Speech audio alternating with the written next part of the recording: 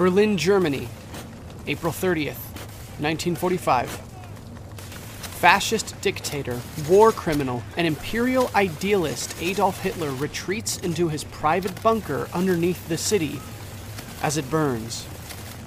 Soviet troops from the Red Army are storming the streets. The German legislative building, the Reichstag, is under siege by staggering numbers of Russians and will fall within 48 hours, despite fierce German resistance. The Allies have taken France in the west, Italy in the south, ousted the Axis from North Africa, crushed Hitler's armies in the east, and crippled his war machine. Now, he received word that his Japanese allies in the east were on the run on all fronts in the Pacific. With only his most trusted advisors, Hitler prepared to carry out his last act of defiance toward the Allies. He raised a loaded pistol to his head and said goodbye to what was, only 4 years before, his glorious Nazi empire. And as he pulled the trigger, he had only one thought. How could it have all gone so wrong?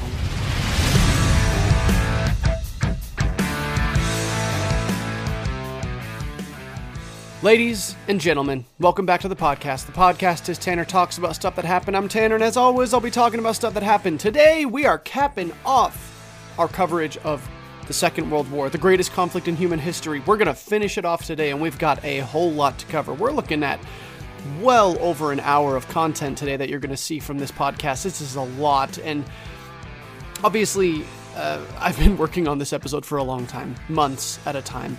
I can't even remember when I started writing the script for this episode, but it's just been such a long time coming and such a process. If I had known how much work this episode was going to be, I would have broken it into several episodes, but because I was already in too deep by the time I realized how much I was putting into one episode, I decided just to finish it off and deliver it as it is. Thank you all for joining me today, not only today, but if you've been listening to this series, the Conflict of Nations series, this is 10 episodes. 10 episodes of the Conflict of Nations series, something that I initially expected to have maybe 4, maybe 5. We're at 10.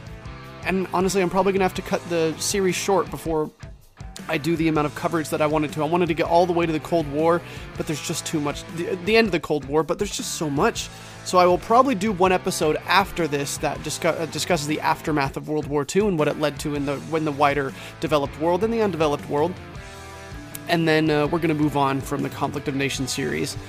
Thank you all for joining me this far. Remember, if you enjoy the podcast, head over to Apple Podcasts or wherever you listen to podcasts. Drop me a 5-star review. Leave me something nice to read. Let me know why you enjoy the podcast and why it's important to you. It gives me the encouragement to keep delivering episodes. And it's just nice to hear that people enjoy what I'm trying to put out here. All right. Now, without further ado, let's continue on with the end of World War II. By early December of 1941, the situation for the Western Alliance, formed to counter the Axis powers of Germany, Japan, Italy, Bulgaria, and several other smaller states, was dire. Offensives by Italy and Germany had crushed the resistance of almost all of mainland Europe, claiming France, Denmark, Norway, Poland, Yugoslavia, Romania, Greece, and most of Western Russia. The French government was in exile, and the French army had been scattered, forming little more than pockets of resistance from within the country and being stranded at their various international posts.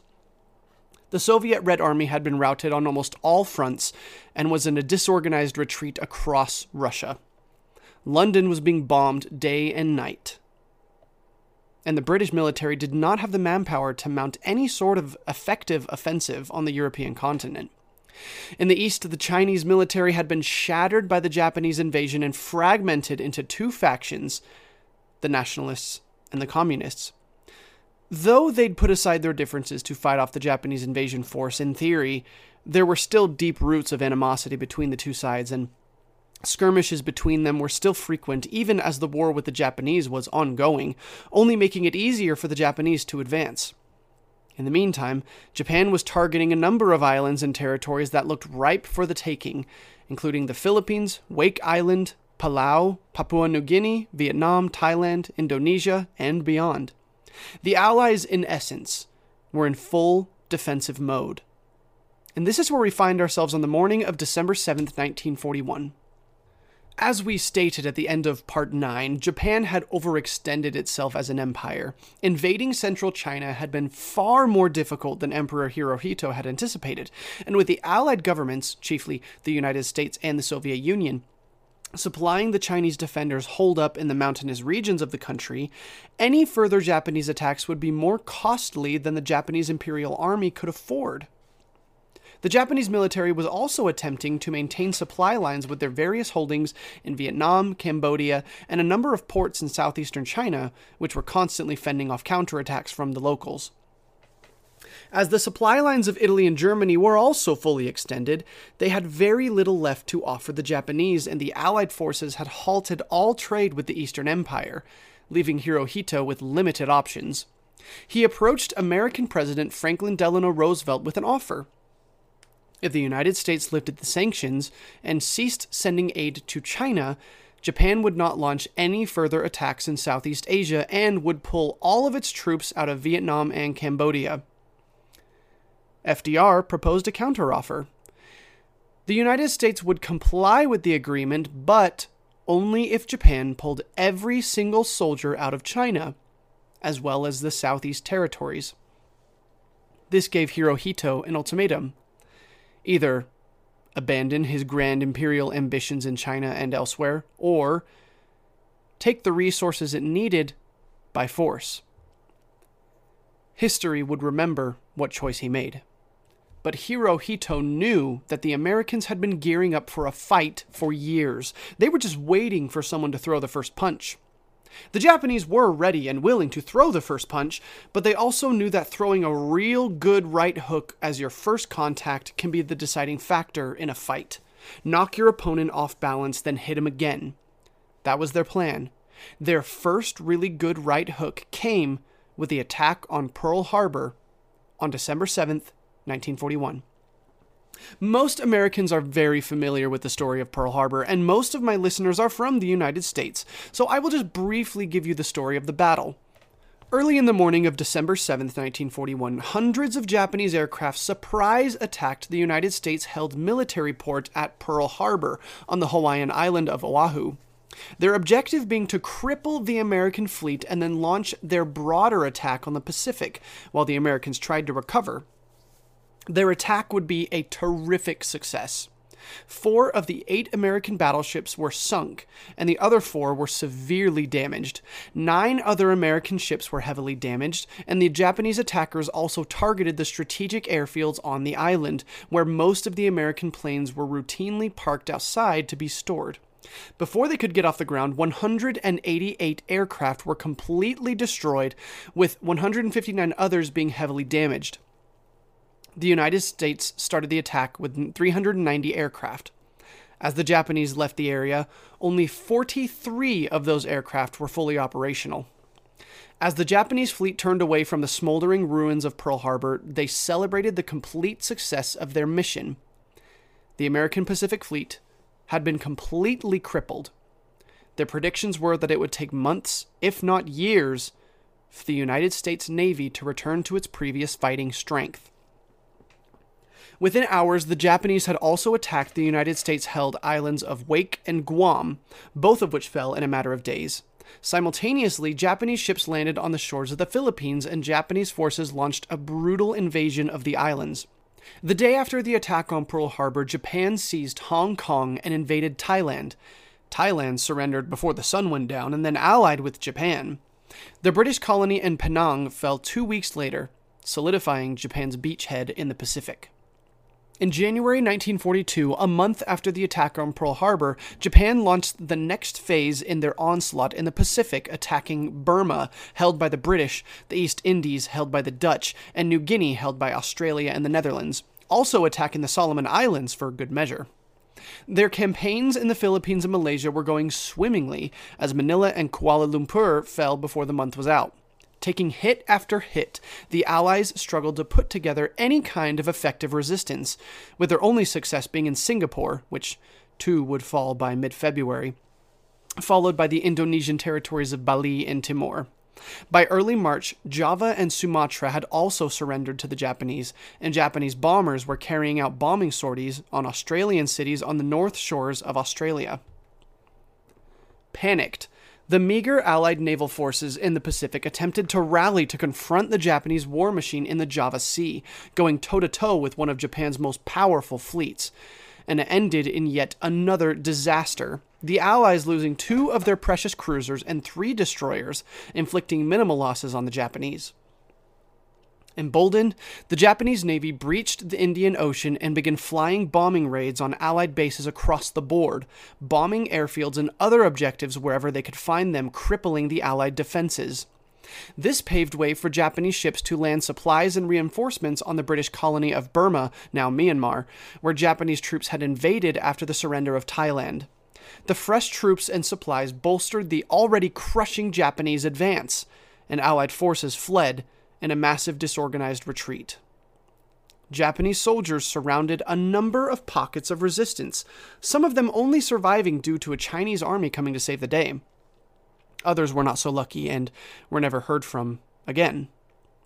The most stubborn resistance to materialize against the Japanese supernova was found on the islands in the Philippines, where American troops dug in to take the Japanese attackers head-on. However, the garrison was comprised largely of poorly equipped National Guard units from the United States who did not have the same regular Army training or Marine training that the regular Army or Marines received. To this, local Filipino troops in the Army of the Philippines had been incorporated into the United States military formally in late 1941 as tensions between Japan and the U.S. had risen. And before the attack on Pearl Harbor, they comprised more than 30% of the garrison in the Philippines. Though the United States mobilized large numbers of troops to send to the Philippines as Japanese ships neared their shores, the only troops accustomed to the environment were poorly trained and poorly equipped, also hampered by language barriers between the American troops who spoke English and occasionally a few words of a single Filipino dialect and the 70 dialects of local languages spoken by the Filipino troops. Nevertheless, Allied troops put up stiff resistance to Japanese landing operations in the Philippines, culminating in the Battle of Bataan, Bataan being the province on the largest island in the north of the Philippines called Luzon. For a month, Allied troops carried out a fighting retreat across the Big Island and surrounding islands before settling into several large pockets of resistance and costing the Japanese valuable time, stagnating their advance in the Pacific. A final defensive line was set up on the southernmost point on the island, where U.S. and Filipino troops were able to hold out until the beginning of April. By that point, the resistance had deeply frustrated the Japanese command, and the Japanese had relocated many of their valuable artillery guns from other fronts to the Philippines in a costly and time-consuming transfer of equipment in order to dislodge the Allied defenders. Using incendiary rounds and bombs on April 3rd, the Japanese turned the forests where the Allies were holed up into infernos in a 6-hour bombardment, and then sent their ground troops in to mop up what was left. In 6 days, the entire Allied line had disintegrated. On April 9th, the final defenders on the island surrendered. Over 70,000 troops fell into the hands of the Japanese, who spent the next 3 years making their lives a living hell. The final defense of the Philippines took place on the fortress island of Corregidor, where the Allied forces put up one last month of fierce resistance, inflicting costly casualties on the Japanese and costing them even more valuable time before surrendering. But why did I just spend so much time on the Philippines? Well, maybe because the Japanese had initially projected that the Philippines would fall by the end of January, maybe the first week of February. Turns out Corregidor didn't surrender until May 6th, 3 months after the latest projection, which not only set back the Japanese timetable for its continued advance southward, which theoretically would include the Australian mainland, but also bought the Allies enough time to recuperate their losses from Pearl Harbor and the Battle of the Java Sea to mount an actual formidable counterattack in the sea, which would be seen at Midway, just a month after the fall of the Philippines. To add insult to injury, much of the artillery used in the Philippines was supposed to go to the invasion of New Guinea, and the relocation forced the invading forces to go without their heavy artillery, giving the Australian and American troops there enough time to dig in and make that battle the longest campaign in the Pacific, lasting from early 1942 until the end of the war in 1945, sapping the Japanese military the whole way. Japan had thrown a really good right hook and landed a few more heavy punches pretty quickly after. But the Allies had finally been able to get their feet underneath them and get one good punch in the fight. Territories across the Pacific descended into vicious warfare for the next few months. Burma, New Guinea, and China became bloodbaths where neither side could gain the upper hand. Japan was suddenly overextended as the battles that had expected to last a few weeks were now lasting months on end, and the Allies were suddenly encouraged by troops from the United States who had taken their sweet time getting into the conflict. Across the board, the Pacific was in a deadlock, with both sides fighting tooth and nail just to hold on. In Europe, things were about the same. Hitler's massive invasion of Russia had been met with stunning success. Beginning in June, by August of 1941, Germany controlled all of modern-day Estonia, Latvia, Lithuania, Moldova, Belarus, and about half of modern-day Ukraine, and German troops were on Stalin's doorstep in Moscow. In the next year, 3 battles would begin that would shape the outcome of Hitler's war in the East. First was the Battle of Leningrad, or St. Petersburg. Beginning in September of 1941, Hitler ordered the German Navy to blockade the vital port city in the Baltic Sea to try to starve out the Soviet military. Operation Barbarossa had gone so well that Hitler had German troops close enough to Leningrad to cut off the Soviets to the south, and his newfound alliance with Finland gave him the means to cut them off in the north. Hitler's ultimate goal was to starve the city out, wipe it from the face of the earth literally, and leave no one alive. The siege of Leningrad began. In central Russia, the Germans were advancing on Moscow at the end of 1941, and the Soviets prepared their defenses. Hitler had predicted the city would fall by October of that year, but it wasn't until October that the Germans actually reached the outskirts of the city due to Hitler changing his plans to attack Leningrad in the north. This had bought the Soviets valuable time to fortify their defenses. The attack on Leningrad had also allowed Stalin to reposition his armies. German troops reached Moscow in October, but the Soviets were ready. For 3 months, Moscow was tip of the spear in the perilous struggle between the Soviet Union and Nazi Germany, and the fate of the Soviets hung in the balance. Stalin had learned his lesson from the last 4 months of war with the Germans and had also watched their strategies in Poland. He had long observed their methods of blitzkrieg and knew what to do to prepare. The days of waves of soldiers being thrown at an enemy were at an end, and mechanized warfare was the new sheriff in town. So Stalin prepared for it. First and most importantly, Stalin turned the roof of almost every large building in Moscow into an anti-aircraft nest. There's a famous picture of an anti-aircraft team on the roof of the Moskva Hotel, now the Four Seasons Moscow. Stalin had seen how the German Air Force, the Luftwaffe, was always sent in first to bomb the enemy into submission, and he would not allow this to happen in his nation's capital. Thousands of anti-aircraft guns were strategically positioned around the city. Then, Stalin directed the population of Moscow to begin digging large trenches and moats in a layered defense against the Germans to hamper the next phase of Hitler's blitzkrieg, the armored attack. After the planes had bombed the enemy into their dugouts, armored units would use a shock and awe tactic to surprise the enemy into a disorganized retreat, as we discussed in an earlier episode. The massive network of trenches Stalin was ordering his people to dig would immobilize many of the German forces.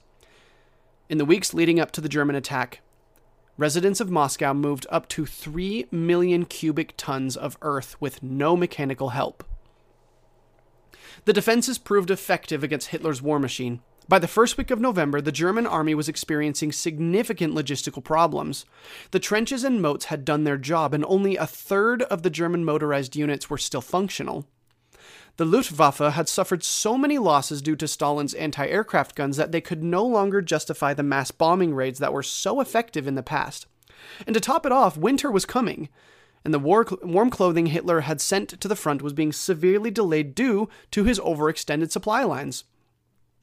In mid-November, the Germans attempted to launch another offensive on Moscow, but the Soviets, stretched as thin as they were able to hold the Germans off. When December came, Stalin realized that the situation was a stalemate, and at that point, he made his move. Hitler had gotten intelligence that the Soviets were incapable of a counteroffensive because they simply did not have the manpower to mount one, and that was somewhat true. A large number of Soviet troops had been relegated to the Far East in case of a Japanese invasion of the Russian mainland. But by the end of 1941, Stalin saw the debacle that Japanese Emperor Hirohito had gotten himself into by bringing the United States into the war, and he knew Hirohito was not dumb enough to open another front against the Soviets. In a risky move, he called 18 divisions representing over 200,000 troops from the Far East and Siberia to reinforce the garrison in Moscow, and when they arrived, Stalin launched an audacious counteroffensive to dislodge the Germans. The counteroffensive had 3 prongs and caught the Germans off balance. By December 15th, the German army was in an organized retreat, but was still fighting. Moscow is when Hitler's plans start to disintegrate, and it's important to point out his change in tone here. Up to this point, he was the winner. Every time. He had conquered almost all of mainland Europe and half of Russia. He was the leader of the most battle-hardened army in the world, and that pride went to his head. On December 20th, Hitler held a meeting with his senior officers and gave them a strict set of rules.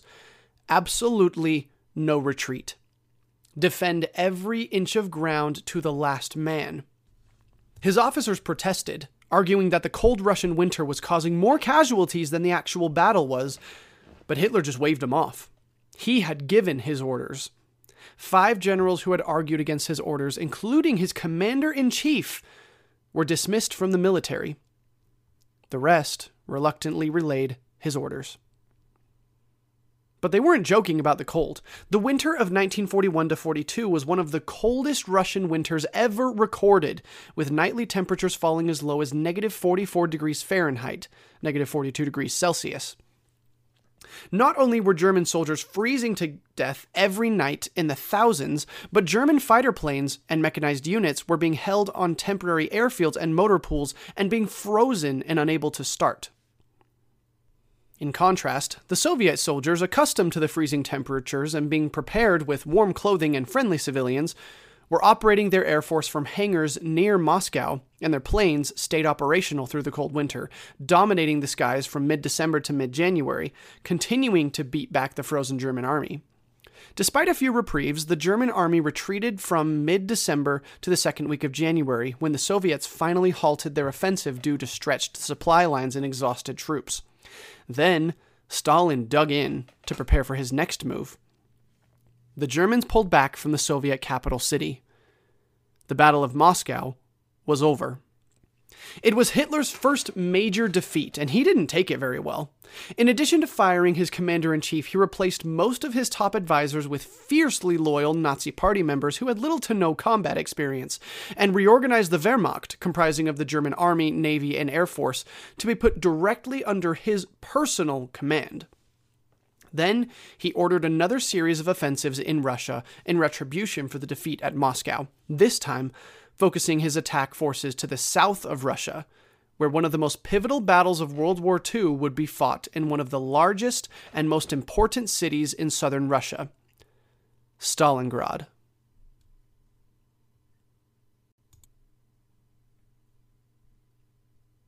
Before we get back to the Eastern Front, let's take a quick look at what was happening in North Africa around the same time. A brief refresher on the colonial holdings here.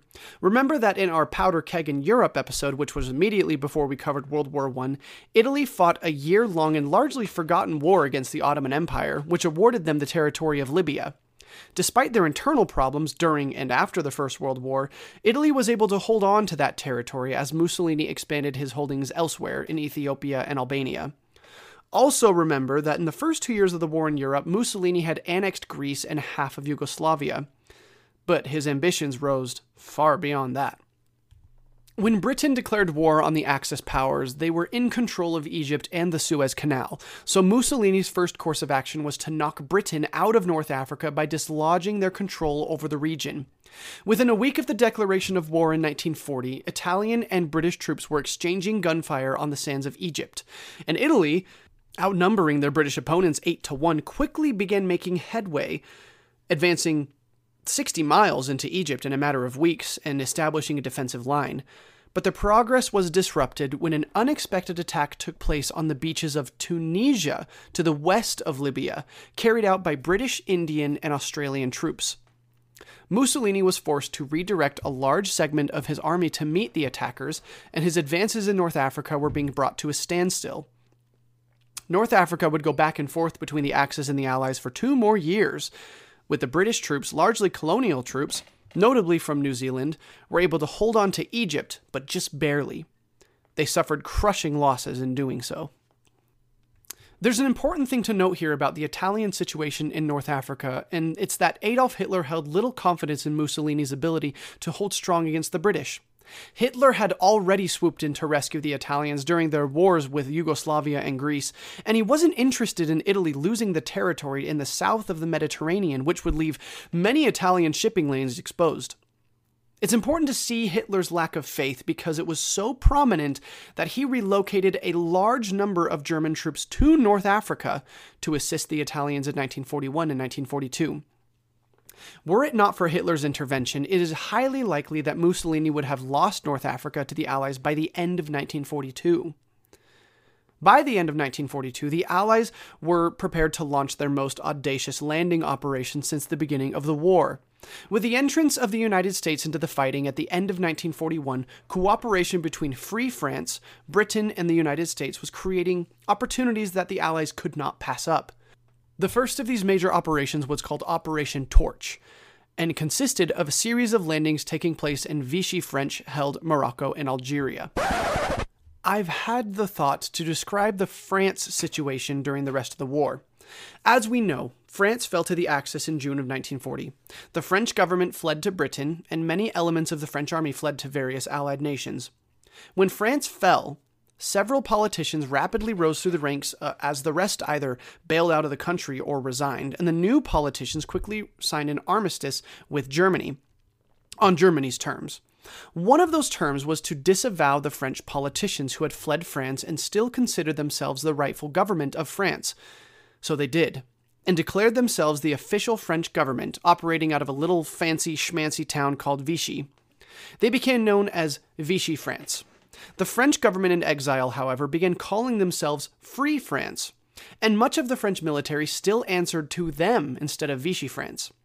Vichy France would become authoritarian, anti-Semitic, and borderline fascist, and many historians consider it a puppet state of the Axis powers, though it never formally joined up with them. Free France, conversely, was forced to invade French holdings in North Africa held by Vichy France, with French troops fighting French troops. They also sponsored the French resistance, which was largely led by French president in exile, Charles de Gaulle. It was somewhat complicated. Bottom line, there were 2 French states in 1940 through 1944, Free France and Vichy France. Free France still fought the Axis powers, Vichy France complied with them and governed over French territory. The landings of Operation Torch began on November 8, 1942 and ended November 16th, and they were a massive success. By the end of the operation, over 100,000 Allied troops were in northwest Africa and had established a number of beachheads for more troops to follow. As stated previously, Algeria and Morocco were still held by Vichy France, and after a few sporadic firefights, the territories fell into Free French hands. The main Vichy leader in North Africa was soon after assassinated, and a Free French official took his place. Then, the Allies turned their attention to Tunisia and Libya. Panicked at the fall of Vichy France-held North Africa, Hitler immediately dispatched thousands of soldiers to Tunisia and established a military occupation of all of mainland France. Shortly after the landings in North Africa, the Allies opened a new front in Tunisia.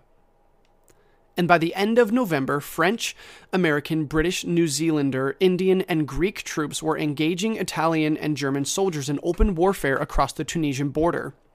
Allied troops would advance steadily toward the capital of Tunis through the winter, bolstering their forces along the way.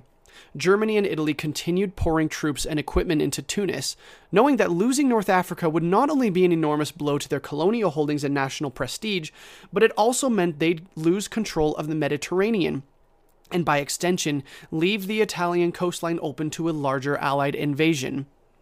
So the battle for Tunisia intensified, and 3 months after the invasion of Tunisia, the situation had reached a deadlock. The fighting built to a climax in February of 1943 at an area called Kasserine Pass. There, a large force of Allied soldiers encountered the most coordinated and well-trained joint opposition the Axis had mustered since the beginning of the war. Despite being outnumbered, German and Italian troops led by infamous German General Erwin Rommel, the Desert Fox, launched an attack on a number of ill-equipped and poorly organized Allied positions, shattering them and causing a disorganized retreat. When the Allies finally regrouped, they were again attacked at night, with multiple positions being overrun by infantry before being hit again with another armored blitz.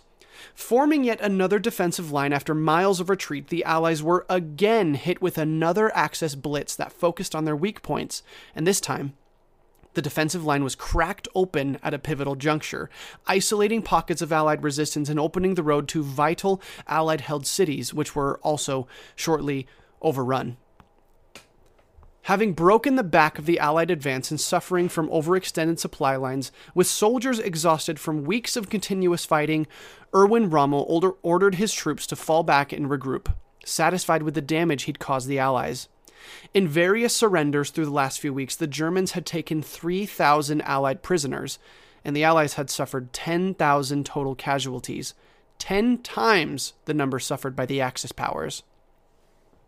It was the first major setback in the Allied invasion of Tunisia, and the Axis powers celebrated their victory.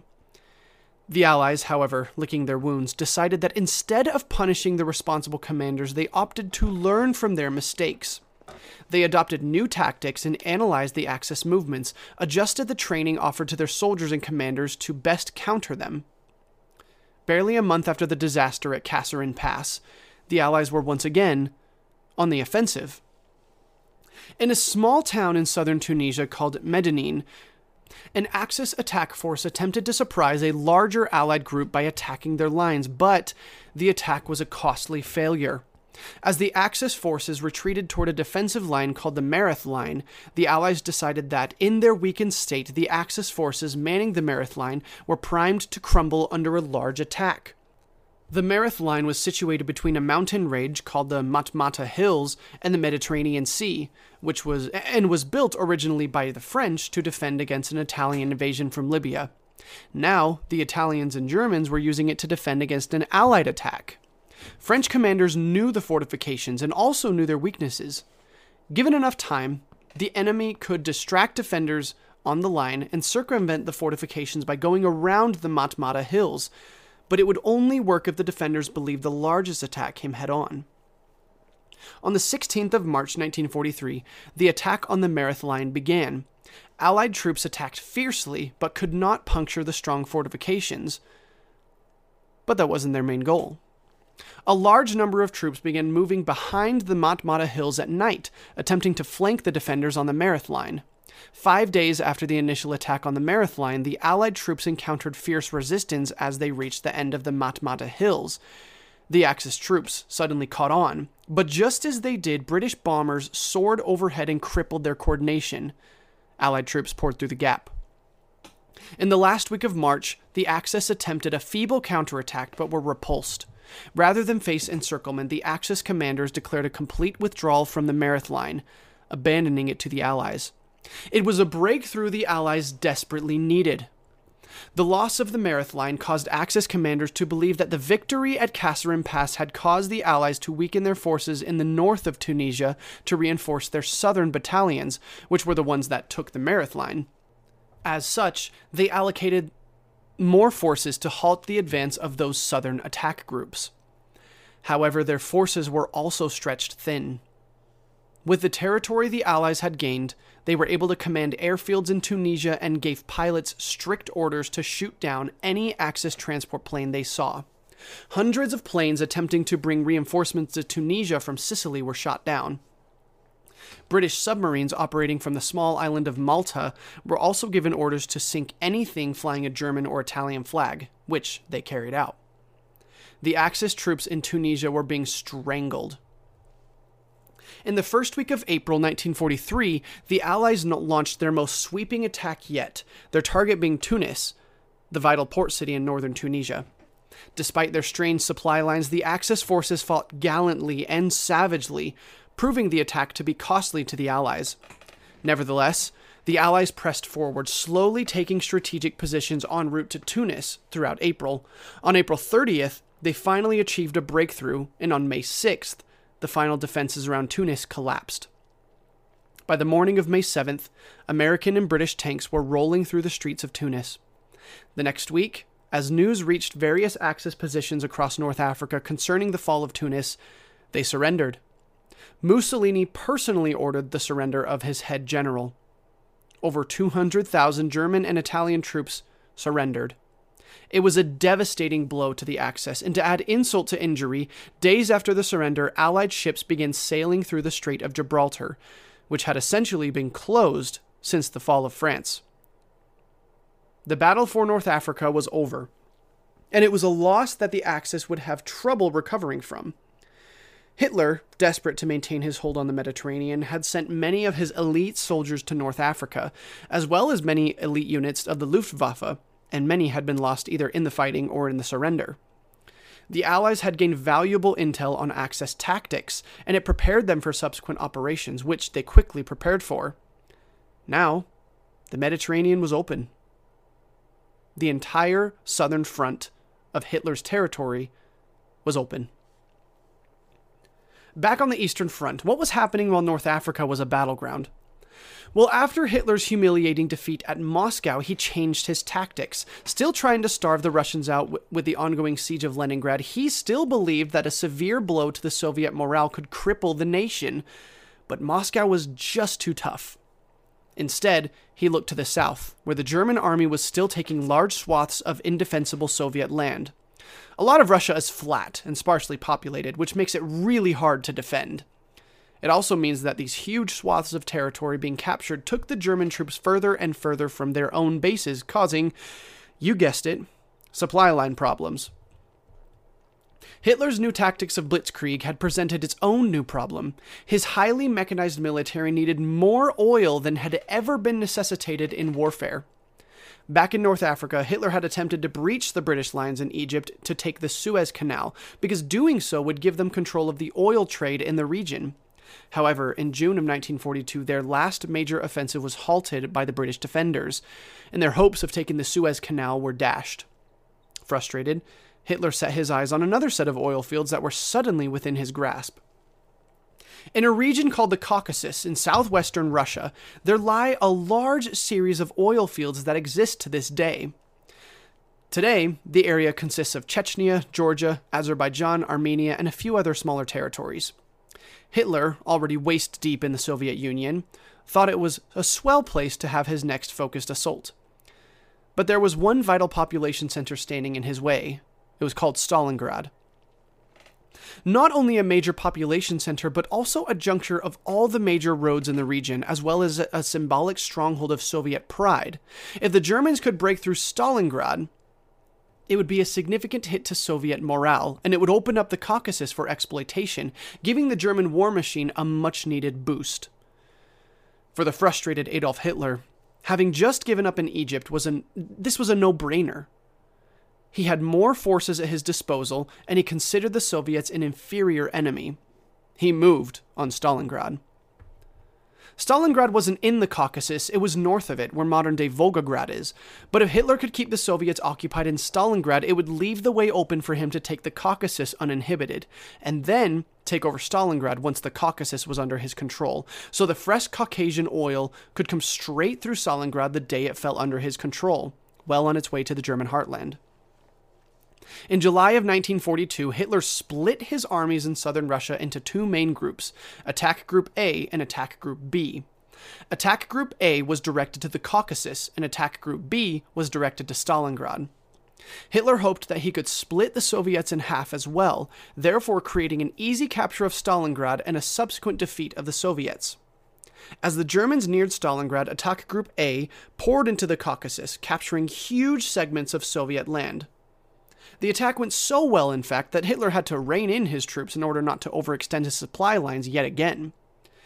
Meanwhile, the Battle of Stalingrad began. In August of 1942, Hitler blitzed the city, and within a few weeks had broken through the Soviet defenses, and German troops were on the streets of Stalingrad. Stalin, in a panic, ordered that no civilians would be allowed to leave the city, and anyone who could hold a rifle would be given one. He pulled troops from anywhere he could, some as far away as Siberia, to reinforce his lines in Stalingrad. He began using female volunteer battalions to commandeer anti-aircraft nests, which shocked German troops who captured them. German bombers began reducing the city to rubble. Fighting devolved into house-to-house, room-to-room combat. The fate of the Soviet Union was in the hands of the few defenders of Stalingrad. Some of the most heroic stories of the war came out of this fight.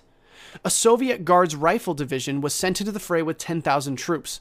They halted several German advances, but only 300 of them walked out of Stalingrad at the end of the battle.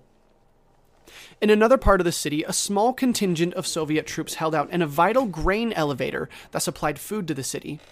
The defenders held out for 5 days before running out of food and water. German troops anticipated to meet several hundred defenders when they finally stormed the building, but found only 40 bodies within.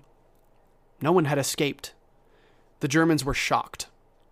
In yet another story, Soviet forces were cut off in a small residential district and dug in to fortify a single building with heavy machine gun nests, barbed wire, and landmines. Those units would hold out for 60 days against German attacks that came every day, sometimes several times a day. The Soviet troops would only leave this building, nicknamed Pavlov's house, when they were relieved by Soviet troops from the rear, and all defenders would then go on the offensive to drive the Germans out of Stalingrad. These acts of heroism were prompted by Stalin's most recent direct order to his armies, which fell in order with similar orders passed down by Hitler: defend until the last man and the last bullet. The Soviets took that very seriously, obviously. The fighting raged through August, September, October, and into November as the Soviet defenses were slowly ground down by the German advance. By mid-November, the Germans controlled a majority of the city, and only a few pockets of Soviet resistance remained. As the Germans prepared to celebrate victory, Stalin sent them reeling with a massive surprise attack. Focused so heavily on taking the city, Hitler had neglected to pay attention to the area surrounding the city, where Soviet forces were encircling the city and preparing to attack from two sides. It was a gamble that Stalin was taking, but it paid off. In mid-November, Soviet forces attacked the German flanks with explosive results. Both armies to the north and south of the city were immediately thrown aside, and the Soviet attack groups pushed the offensive to surround the city, which was accomplished by November 23rd, not 2 weeks after the offensive began. Over 200,000 Axis troops were surrounded inside Stalingrad. Panicked, the German high command beseeched Hitler for orders, and were disappointed when he insisted that Attack Group A continue their invasion of the Caucasus, instead of pull back to relieve the forces trapped inside Stalingrad. The Luftwaffe attempted to fly supplies in to aid the beleaguered and demoralized troops, but just couldn't quite get enough planes in. When the Germans realized just how desperate their situation was, they began flying troops out on transport planes. All in all, 35,000 German soldiers would flee the city by air, while 105,000 would surrender, and 60,000 would die. Only 10,000 troops would continue fighting all the way to the bitter end. By the end of December, the German army attempting to breach back into Stalingrad was in dire straits, and the Soviets aimed to break the spine of their force. In a savage offensive, Stalin concentrated his forces on the weakest points in the German line, and threw everything he had at them, inflicting massive casualties on the Axis forces and sending them into a disorganized rout across southern Russia. Taking hundreds of miles of ground every week, the Soviets decimated the terrified and disorganized Axis troops and retook almost the entire Caucasus by the 1st of February, with the Germans still in full retreat. Hitler continued to order no retreat and no surrender the whole time. In a flagrant violation of Hitler's orders, a German officer crossed battle lines in the night to offer surrender and negotiate terms. The Soviets accepted.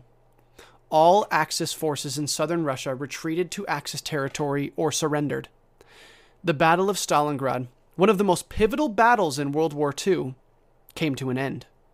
It is characterized as the greatest defeat in the history of the German army, suffering almost 1 million casualties, whether killed, wounded, captured, or missing. Hitler was reeling. His forces had been pushed back in Egypt and devastated in Russia. Now, in February of 1943, he was sending vital troops to try to stem the bleeding in Tunisia, which would also in time fall to the Allies. Things weren't going much better for the Japanese in the East. After the situation reached a deadlock in the Pacific in 1941, Japan attempted a few new offensives in 1942, which didn't go nearly as well as they'd hoped. Assembling several large fleets, they targeted a number of islands held by the United States and Britain, but were intercepted by a carrier force spearheaded by the United States that had traveled to the battlefield much more quickly than the Japanese had anticipated. At Midway Island and in the Coral Sea, a new brand of warfare was invented as aircraft carriers squared off, sending dozens of warplanes at one another and sinking several precious warships while sending many steel aircraft to the cold depths of the Pacific. The tide of the war in the Pacific officially turned when a large Japanese aircraft carrier fleet went toe-to-toe with an equally large American carrier fleet at Midway Island, an aptly named atoll about halfway between Hawaii and Japan. Midway also held a small runway which housed over 100 American aircraft, while the 3 aircraft carriers held twice that. Aiding the American fleet were 7 heavy cruisers and 15 destroyers. The Japanese fielded 4 aircraft carriers and almost 24 other warships. From the 4th to the 7th of June, 1942, the 2 carrier fleets collided and engaged in an all-out slugfest, ending with all 4 of the Japanese carriers being completely destroyed, taking every single one of their aircraft with them, along with one of their heavy cruisers. While the American aircraft losses were heavy, they only lost 1 of their aircraft carriers and 1 destroyer. The Japanese survivors left Midway with their tail between their legs, and the victorious Americans limped back to Pearl Harbor, hurt, but the winners. A few months later, the Allies capitalized on their victory at Midway Island by launching an attack on the island of Guadalcanal in the Solomon Islands near Australia and New Guinea. This attack, if successful, would undermine the hold of the Japanese in the South Pacific and provide a vital jumping-off point for the Allies for further planned attacks in the Pacific. While battle raged in Stalingrad, it also raged on Guadalcanal, with the Americans finally putting boots on the ground in the Pacific and leading a strong invasion force against a weakened garrison of Japanese troops, who were still spread rather thin across their various imperial holdings and still fighting the British in Burma and the Chinese in China. On land, air, and sea, the Japanese and the Allies fought tooth and nail over Guadalcanal before the Japanese evacuated the island and pulled their fleet back in February of 1943, taking heavy and costly losses. Guadalcanal, though earned with the blood of thousands of U.S. troops, was the first major action featuring U.S. ground troops in the Pacific, and precipitated a number of battles that would follow, as Guadalcanal served as a vital hub for invasion forces in the future. Now we get to mid-1943. For the first 4 years of the war, the Axis was at the wheel. Japan took over pretty much all of the South Pacific and had pummeled China into a corner. Italy had won over Albania, Yugoslavia, Greece, and was beating Britain to a pulp in Egypt. And Germany had overtaken virtually all of mainland Europe and launched a devastating invasion of Russia. Things were going pretty well for the Axis for the first 4 years of the war, all things considering. However, late 1942 and all of 1943 marked a clear turning point for the Axis powers. While high school history books in the United States mark the turning point of the war as the D-Day landings in Normandy in 1944, the Axis was on the defensive for a long time before that. the fall of Tunisia to the Allies, the heroic defense of Moscow and Stalingrad, and the Japanese defeats at Midway and Guadalcanal put all three major Axis powers in a really tough position, and all three dictators, Hitler, Mussolini, and Hirohito, had to take stock of what they had and decide if they wanted to keep their forces spread thin and try to desperately hold on to their conquered territories, or cut their losses and pull their troops back to a stronger, more defensible position. Surprisingly, all three dictators decided to give the same orders: no retreat, no matter what. Let's jump back to the Mediterranean. In 1943, North Africa was squarely under the control of the Allies, who were exploiting their newfound access to the Strait of Gibraltar to the fullest, flooding North Africa with fresh troops, supplies, warplanes, and warships in preparation for their next big move. On the night of July 9th, 1943, Axis troops stationed on the island of Sicily in southwest Italy were shocked to see American and British planes dropping paratroopers across the island. Though the landings were plagued by missed targets and confusion, by July 15th, most of the Allied forces were able to rally to create strong points and attacked isolated Axis patrols.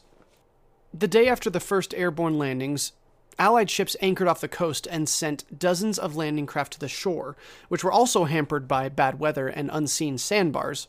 But despite this, Axis defenders had not anticipated a landing in these bad weather conditions and were caught off guard by the attack.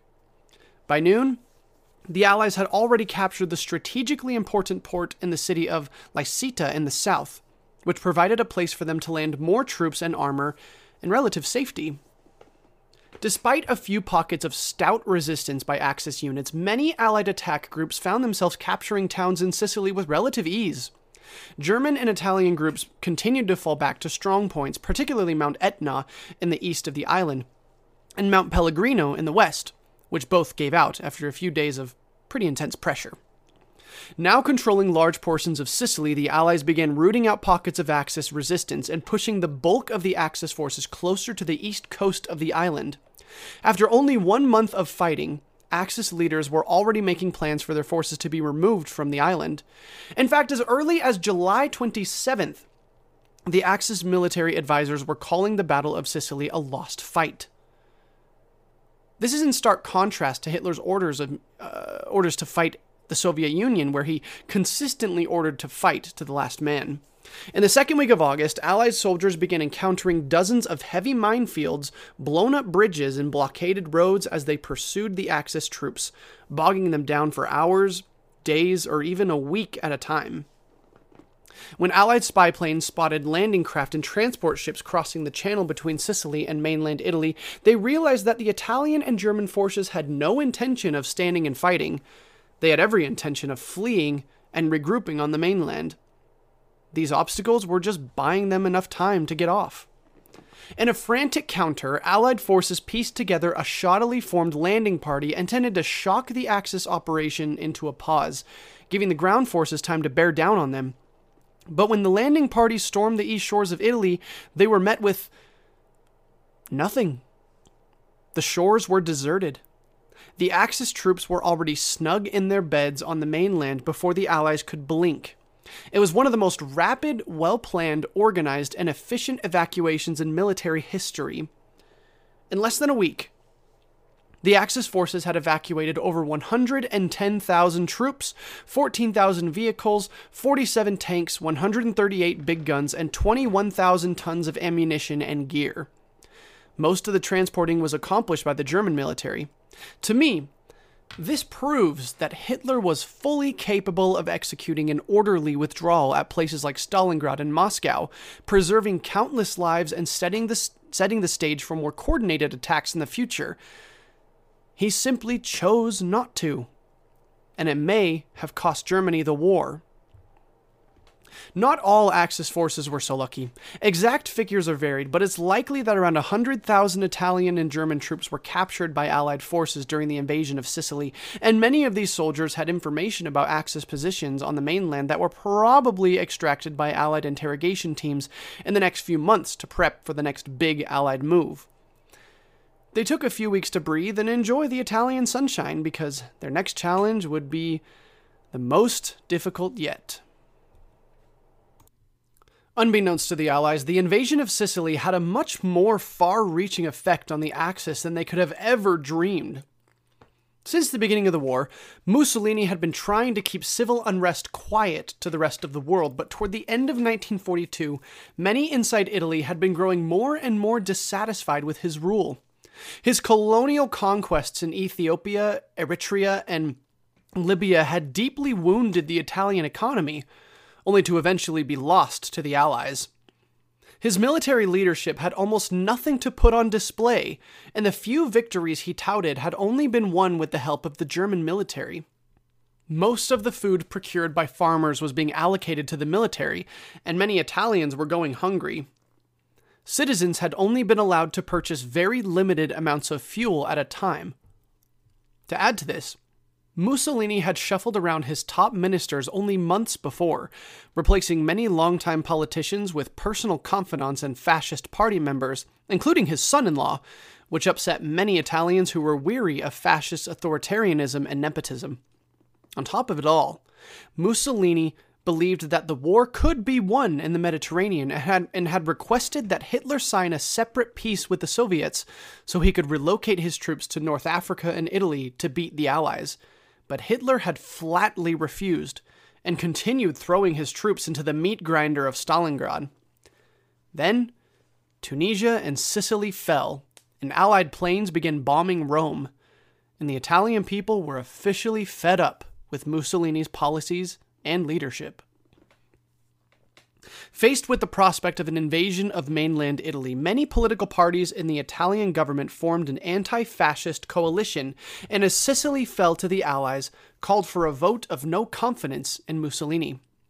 Orators took the stand at a special Grand Council in front of all of the Italian legislature, including Mussolini himself, and declared that Mussolini had violated the Italian constitution and could no longer be trusted. However, Mussolini had ordered for the Black Shirts to surround the building with guns during the meeting. Remember, the Black Shirts are the fascist paramilitary organization that Mussolini used to take power back in the 1920s. Because of the presence of the Black Shirts, most orators in the meeting were members from the fascist party. Despite this, the vote of no confidence passed, and Mussolini was removed from office and arrested. A new premier ascended to leadership, and many Italians believed that it would be the end of Italian involvement in the war. They were disappointed to hear that the new premier intended to continue fighting alongside Germany, but were otherwise relieved to hear that their fascist dictator would no longer be in control of the nation. Hitler, however, was furious. He immediately moved several divisions of German troops to northern Italy and occupied it, then flew a commando mission into Rome, broke Mussolini out of prison, and declared most of northern Italy a separate state from southern Italy, appointing Mussolini the ruler of the state, which was, for all intents and purposes, a German puppet state. Mussolini just did Hitler's bidding. He had no real authority anymore. Loyal Italian fascists fled to northern Italy, and Republicans, communists, and anyone who opposed fascism fled to southern Italy. Italy was, essentially, now in a state of civil war, but Hitler couldn't be bothered to send more troops into Italy, and he wouldn't dare try to attack the new government in Rome. He had bigger fish to fry, and he was having a very bad time in the east. The siege of Leningrad had not broken the resolve of the Soviets living there, despite it having already lasted years. His attacks on Moscow and Stalingrad had resulted in deeply costly defeats, and even though he'd inflicted millions of casualties on the Soviets, they seemed to have endless reserves of men and women to send to the front lines, and not a single one of them ever felt cold, no matter how frigid the winters got. Now, with his armies reeling from the Soviet counterattack at Stalingrad that cut off tens of thousands of his troops in the Caucasus, he was forced to make a choice: cut his losses and regroup further west, or try another attack. I don't feel the need to say outright what he chose, considering what his last few decisions have been. The Battle of Kursk was Hitler's next attempted push into the Soviet Union, and it began on July 5th, 1943, just before the Allied invasion of Sicily. However, when news reached him of the Allied attack in Italy, he was forced to divert thousands of precious troops, transports, and other resources to Italy in preparation for the inevitable invasion of the mainland. As the Soviets saw the German attack stagnate as the resources were diverted to the Italian front, they responded with yet another ferocious counterattack that shattered the German lines. Hitler maintained his doctrine of fighting to the last man and deeply interfered with the decisions of the German High Command, while Stalin opted to give his general staff liberty to make decisions on the battlefield, which resulted in quick action by the Soviets and delayed reactions by the Germans. Kursk was the first time that a German attack had not broken the lines of the Soviet Union, but the Soviet counterattack had cost the Germans many miles of territory. Through the rest of the war, they would never regain this ground, and would remain on the defensive for 2 long years. While Hitler and Mussolini were not enjoying themselves in Europe, Japan was having an equally bad day in the Pacific. While they'd taken Burma from the British and successfully captured thousands of miles of Chinese territory, their occupation in Burma was hampered by guerrilla warfare being carried out by resistance movements, and the Chinese were finally able to muster enough cooperation between the communists and the nationalists to fend off a number of costly Japanese attacks. The loss of 4 aircraft carriers and hundreds of planes at Midway, followed by thousands of troops at Guadalcanal, had been devastating to their fighting force in the Pacific, and they were nursing their wounds. These losses left their garrisons on various islands, such as the Gilbert and Solomon Islands, devoid of reinforcements, which the Americans exploited with landings across the Pacific.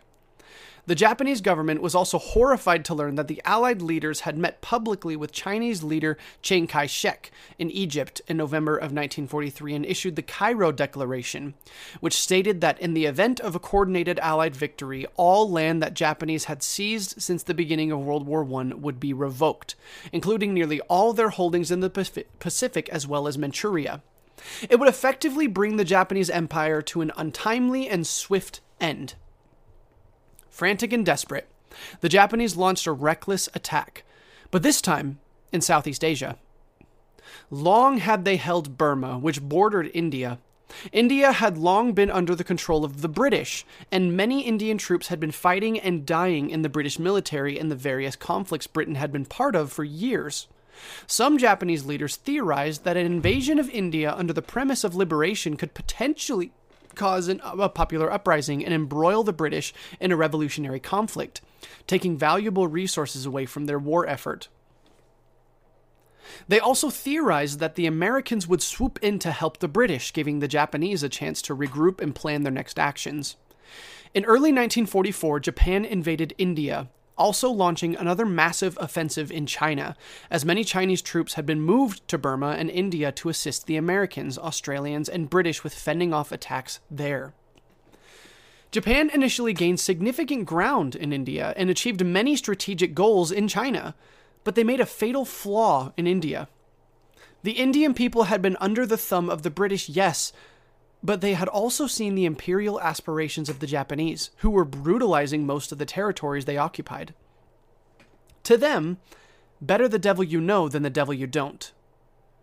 A detachment of 50,000 Indian freedom fighters did join the Japanese, but the bulk of the Indian military stuck with the British and fought their own fathers, brothers, and sons on their native soil. Between March and early July of 1944, the Japanese and the Allies clashed across China and India before the Japanese were beaten back, suffering some of the most significant losses of the war up to that point, with as many as 55,000 dead. The Allies suffered a fraction of that. Japanese troops fell back deep into Burma and finally managed to regain defensive posturing in the eastern parts of the country. The Allied forces in China were not as fortunate. The Japanese military was still far better trained and better equipped than the Chinese armies, and the massive Japanese offensive crushed Chinese resistance across the country, partially because many of the American-trained Chinese soldiers were tied up in Burma and India. Japanese soldiers pushed deep into Chinese territory, inflicting hundreds of thousands of casualties before eventually being halted and forced back. But the damage to the Chinese military had been done. Even though it was the last major Japanese offensive in China, the offensive had broken the back of the Chinese defense and achieved a far different and unintended consequence. China and Japan had now been at war for over 7 years, and the Chinese were embroiled in civil war for years before that. As a shaky alliance between the Chinese communists and Chinese nationalists was showing signs of disintegrating under the pressure of the Japanese advance, many Chinese citizens in the countryside lost faith in Chiang Kai-shek and his nationalist armies, looking instead to the communist factions for protection, as the communist factions were the only ones largely waging guerrilla warfare, while the nationalist armies were usually on the front lines fending off the massive invasion force. Chinese civilians were beleaguered by constant bloodshed, and many young children were nearing adolescence without knowing a nation that was not at war with itself or with someone else. The communist factions, led by Mao Zedong, were proclaiming dreams of a communist utopia where everyone would work together for the good of all, which was appealing to the war-weary Chinese. As the fighting dragged on, Mao Zedong rallied more and more Chinese civilians to the communist cause, which deeply unnerved Chiang Kai-shek and the nationalist forces. The Japanese offensives ground to a halt, and as China fell into another stalemate, communist forces began seizing territory in the northeastern sections of the nation without alerting the nationalists of their intentions, which caused several clashes between communists and nationalists. The Japanese, too weak from their failed offensive and busy fending off the Americans in the Pacific, were unable to take advantage of the chaos. China, once again, hurtled toward a three-way war. But while the United States and the Soviet Union wanted to help, they had their own battles to win. The Allies spent the rest of 1943 finalizing their foothold in Italy. Mussolini had been deposed and Italy was in turmoil, with rival fascist and Republican parties clashing in the streets, vying for power. Hitler still claimed northern Italy as his own, and Mussolini still retained power there. Sort of. Southern Italy was technically a new Italy, but there were hundreds of thousands of German troops and Italian troops loyal to Mussolini who had just fled Sicily and were anxiously awaiting the arrival of Allied troops on the mainland. At the end of September of 1943, the Allies began landing on the southern tip of Italy under heavy fire from German and Italian defenders, storming beaches, being bombarded by artillery and peppered with machine guns. Progress was minimal for the first few days, and there were moments where German counterattacks threatened to quell the offensive, but the Allied lines did hold, if only by a thread. Then, something happened the Germans and Italian fascists did not expect. Remember how most of Italy was tired of the war and tired of fascism? Well, when word reached the Italians in the south that the Allies had landed on their shores, a number of popular uprisings spontaneously sprang up across the southern provinces of the nation, throwing German and fascist Italian troops out of their towns and villages. The most popular of these took place in Naples, where 1,500 Italian civilians took up arms against 20,000 occupying troops. Fierce clashes between the locals and the occupiers lasted 4 days, now remembered as the 4 days in Naples, before the German soldiers fled when they saw Allied convoys on the horizon. Allied troops were greeted as liberators. In the next 2 weeks, most of southern Italy was consolidated and under the control of the Allied forces. Their advance was stalled by a stout German and Italian defense constructed in the heavily mountainous terrain in central Italy. The Allies took a breather. Between October and December of 1943, troops from all over the world flooded into southern Italy in preparation for the final push to Rome. By the 1st of January in 1944, troops from the United States, Britain, South Africa, Poland, India, Palestine, Morocco, Canada, New Zealand, Greece, and even Brazil were marching rank and file, preparing to deliver the final blow to fascist Italy. Thousands of members of the Italian resistance also joined the fight. In all, it's estimated that 1.3 million soldiers attacked the Axis defenses in Italy in the first week of January 1944. Movement was slow and costly. The Italians and Germans had entrenched themselves so deeply in the terrain that the foreign invaders were forced back in 3 separate offensives known as the Battle of Monte Cassino. And it wasn't until May, 5 months later, that a major breakthrough was finally achieved. On June 4th, 1944, Allied troops walked into Rome, which had been completely abandoned by Axis troops. And not a moment too soon, because the most famous event of World War II was about to happen. After the Germans invaded the Soviet Union in 1941, Stalin had been putting pressure on the rest of the Allies to open a new front in Western Europe to take some heat off his back. In response, the Allies had attacked North Africa and Sicily, but Stalin was still bearing the brunt of the German army in the Soviet Union, creating tension between the Western Allies and the Soviets. By June of 1944, the Allies were finally prepared to open their new front in Western Europe, and on June 6th, it was opened explosively. In the early morning of June 6th, under heavy cloud cover and high winds, 150,000 Allied troops stormed the beaches of Normandy in northern France, many being torn to shreds by German machine guns on the coast, in an operation codenamed Operation Overlord. It was, and still is, the largest amphibious military operation in history. The Allies had been preparing since 1941 for the attack, but despite the extensive preparations, many aspects of the operation went horribly awry. The landings were preceded by an extensive bombing campaign and a detailed airborne landing, but the bombs mostly missed their targets and the airborne troops usually missed their landing zones, meaning many of the German defenses remained intact when the Allied boats and boots hit the shore. Hitler had been hard at work since 1941 fortifying the coast, creating an intricate series of defenses he called the Atlantic Wall, which stretched from the western coast of France all the way through the Netherlands and Belgium up the west coast of Denmark, including the entire coast of Norway. The Allied objective was to neutralize many of these defenses, or at least soften them up, before the landing craft were launched, but unfortunately this was not the case, and thousands of Allied troops fell when they ran directly into German guns on the beaches, most notably Omaha Beach. Suffering heavy casualties, the Allies did not succeed in accomplishing any of the major objectives they'd planned at the end of the first day. In fact, the most important Day 1 objective, linking all 5 major beachheads targeted for landing, was not accomplished until 6 days after the landing. Despite that, the Allies were able to establish a beachhead in Normandy. They accepted the necessary losses and maintained their plan of attack, albeit a bit slower than expected. After the climactic battles of Moscow and Stalingrad, German troops were running for the hills back to Berlin with the Soviets at their heels. Never quite able to get their feet under them, Germans would continue to mount feeble resistance time and time again all through 1944 on the Eastern Front, but the Soviet steamroller would continue to send them running at every encounter. By the end of April, they'd captured Crimea, Ukraine, and Belarus. By August, Soviet forces were encroaching on Warsaw, Poland, a pivotal German stronghold in the east.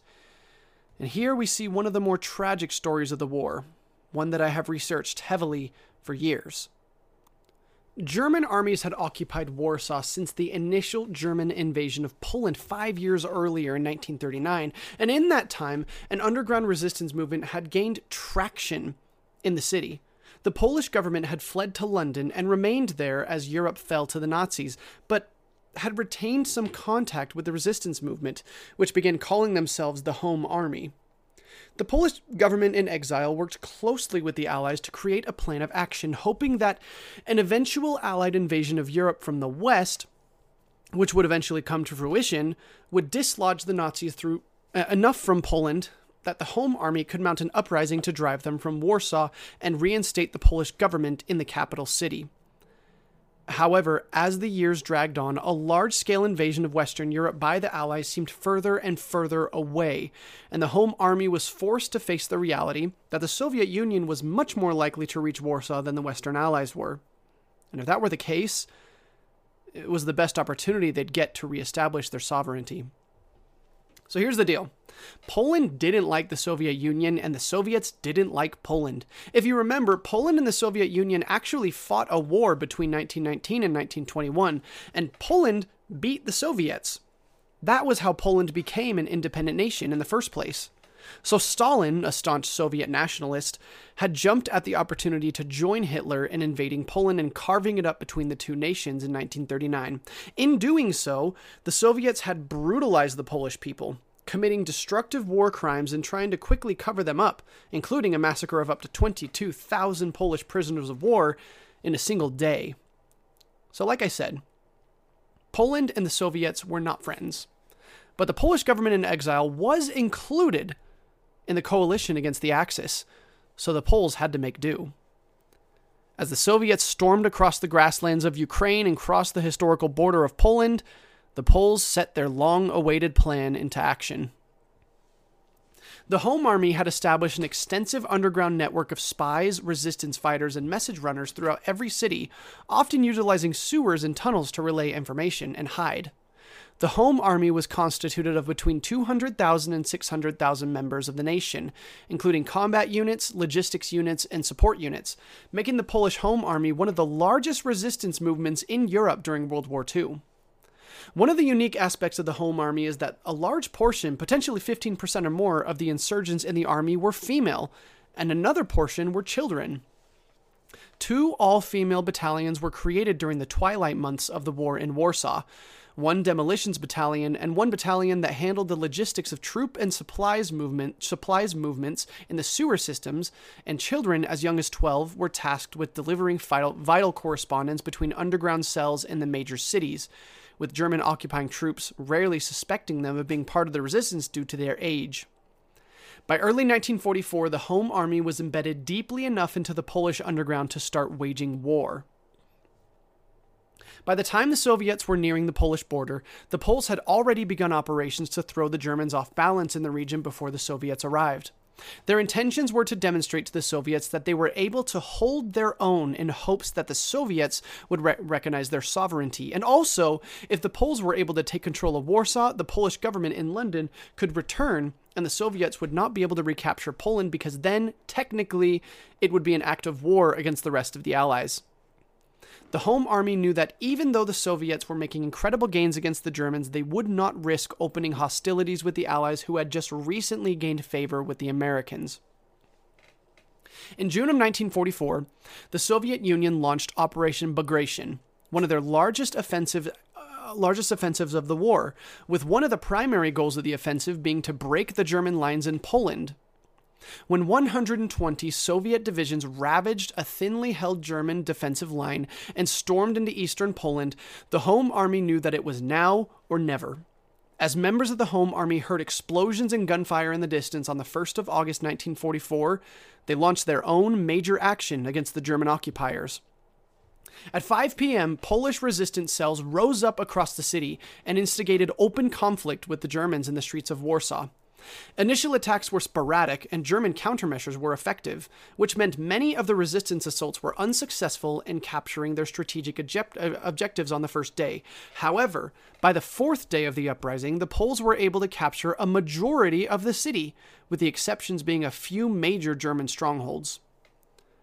Despite a few hitches, the Polish army had actually pulled it off, and the German army was forced to regroup and reevaluate their plans in Warsaw. But this is where the story of the Home Army takes a dark turn. The Home Army had planned for their actions to hold the city for a few days, a week at most, until the Soviets reached the city. Then, they'd shake hands with the Soviet troops, the Soviets would honor their sovereignty, get a bite to eat in Warsaw, and then move onward toward Berlin. However, this would never take place. Stalin still did not like the Polish. They were a thorn in his side since 1919. He knew that if these pesky Polish nationalists were able to stick around, so would the thorn in his side. There is no formal documentation of Stalin's intentions when the Soviets approached Warsaw, but history tells the story like this. Soviet troops neared Warsaw and saw the fighting going on there. German artillery was leveling the city, and under-equipped Poles were assaulting German tanks in the streets. And then, the Soviet advance abruptly stopped, just outside the city limits of Warsaw. It would not continue until the uprising was crushed, months later. When the Germans realized that the Soviets weren't going to participate in the fighting, they doubled down on Warsaw. Not being able to tell combatants from non-combatants, they began exterminating Polish families en masse, going house to house and gunning down Polish civilians regardless of age or gender, hoping it would break the will of the Polish resistance. Unfortunately for the Germans, it only strengthened their resolve. When the Poles came to terms with the betrayal of the Soviets, they dug into the streets of Warsaw, erecting enormous barricades and fortifying entire neighborhoods, fighting valiantly against continued German assaults. For the entire month of August in 1944, the Polish were able to hold on to large segments of Warsaw, including the city center and the Old Town, both important symbolic sections of the city, but their lack of provisions and ammunition made their war against the Germans a doomed affair without Soviet support. In the first week of September, they abandoned Old Town in the night, retreating through the sewers to stronger positions. In September, the Home Army continued to sustain massive casualties as the Germans pressed their attack. Street by street, they lost ground day after day until only a few streets of barricaded resistance remained by the last week of September, and Polish ambassadors pleaded with Stalin to help, while no help came. On the 2nd of October, the few remaining Home Army soldiers surrendered. The remaining civilians in the city were shipped out of Warsaw, many finding themselves in strange, cramped camps deep inside Central Europe that they would never leave. As the trains full of Polish civilians left Warsaw and headed for Central Europe, the Poles watched as the Germans began systematically leveling whole city blocks with the intention of destroying the entire city. This demolition would continue until Stalin finally gave the orders to liberate Warsaw in January of 1945, which by then could hardly even be considered a shell of its former self. Over 85% of the city had been destroyed. Stalin's orders not to assist the Home Army have long been debated by historians. Some say that the Home Army was at fault for not coordinating their attack with the Soviet assault, or that Stalin's armies were simply too far away to assist in the battle. However, the fact remains that the Soviets camped outside Warsaw for months while the Home Army fought tooth and nail against the Germans. And many historians believe that this tactic was intended to ensure the Polish nationalists were purged before the Soviets took control of Poland, and if the Germans did it, then Stalin wouldn't have to worry about it. The bonus was that if the Soviets were lucky, the Home Army would take a few thousand Germans to the grave with them. In any case, the Warsaw Uprising is one of the most tragic stories to come out of the war. Poland would descend behind the Iron Curtain as the Soviets continued their advance on toward Berlin, as 1945 dawned over the planet. As the Germans and Italians reeled in Italy, France, and Poland, Japan wasn't faring much better in the Pacific. For starters, Japanese forces were stretched extremely thin. 7 years of warfare had taken a massive and non-replenishable toll on the Japanese military, and what forces they had left were tied up on multiple fronts, fighting the Americans, Australians, New Zealanders, Chinese, British, and other allies across the Pacific. In June, Allied forces captured the strategic islands of Guam, Marianas, Palau, and a few others that held territory that could support airfields, putting Allied bombers within striking distance of Tokyo. They wasted no time. By August 1944, airfields had been constructed on various islands, and Allied B-52s were dropping bombs on the Japanese mainland. The Japanese were forced to respond. They did so by sending a naval attack force on a collision course with one of the main U.S. fleets off the coast of the Philippines. Sending a large air attack at the fleet, the Japanese were met with heavy and coordinated anti-aircraft fire, followed by extensive barrages against their fleets. In the midst of this, the Japanese ships were hit with torpedoes fired by American submarines, heavily damaging numerous Japanese ships, including sinking 2 of their 3 vital aircraft carriers. After only 2 days of fighting, the Japanese turned tail and ran. In the battle, they'd lost 90% of their air power, the losses of which were completely irreplaceable. But in one desperate final push, the Japanese assembled one last massive fleet, complete with 4 aircraft carriers, 9 battleships, 14 heavy cruisers, 7 light cruisers, and 35 smaller warships. It was a culmination of all the power the Japanese Navy had left, and they sent it all hurtling at the American forces. But it simply wasn't enough, and the attack was a massive blunder for the Japanese. The Americans were able to respond with 8 heavy aircraft carriers, 9 light aircraft carriers, 12 battleships, 24 cruisers, 116 destroyers and destroyer escorts, and dozens of smaller patrol boats and submarines. In a ferocious 3-day battle in October of 1944, known as the Battle of Leyte Gulf, the American fleet virtually annihilated what remained of the Japanese Navy, including heavily damaging the Yamato, the largest battleship ever built up to that point. Japan would never recover these losses. The destruction of the Japanese fleet opened the way for the Allies to stage the long-awaited land invasion of the Philippines, which they began in December of 1944. Simultaneously, the Allies launched a large-scale operation in Burma with the intention of driving the Japanese out for good. These two attacks sent the Japanese military into a full-blown panic, and the orders then were given for all Japanese soldiers to fight to the death. No retreat. With the Philippines falling and Burma almost completely under control, in February of 1945, the Allies targeted their last two major objectives before the attack on the Japanese mainland, the islands of Iwo Jima and Okinawa. Back in France, after the successful D-Day landings in June, the Allies had launched a second invasion of France from the south, nicknamed Operation Dragoon, which had been massively successful as the Germans were focusing most of their spare manpower in the north. Days after the Dragoon landings, the French resistance launched a huge uprising inside Paris, liberating it on August 19, 1944, after 4 years of German occupation. Seeing the writing on the wall, many German commanders ordered their troops to retreat, despite Hitler's orders to fight to the last man, and the German lines in France collapsed. By September, the Allies were closing in on the German border, but the success of the invasion could be called into question by mid-fall. The biggest obstacle before the continuation of the invasion was the Rhine River, which stretched from Switzerland to the Netherlands. It was an enormous geographic barrier that worked in Hitler's favor. Most major bridgeheads across the German side of the river were heavily defended, and those that were not heavily defended were destroyed by the Germans. The Allies needed a way to circumvent the German defenses, and in their search for such a path, they remembered what the Germans had done to the French in both the First and Second World Wars. Go around the defenses through the Low Countries, Belgium and the Netherlands. Though the Germans had occupied both nations in the early days of the war, they had not established heavy defenses in either, as the fall of France had meant that Hitler decided to focus his fortification efforts on the Atlantic Wall, rather than prepare for a hypothetical future attack from Allied forces already inside France. The Allies decided that advancing through the Low Countries was their best bet to establish the base of operations for a major offensive into Germany. Their primary target was the city of Arnhem, dead center of the Netherlands. Allied commanders had seen the efficiency of the German war machine and knew that the Germans were growing increasingly desperate. To reach Arnhem, they would have to capture a series of strategic towns and cross 9 consecutive bridges, all accomplished assuming the Germans would not destroy all of those bridges.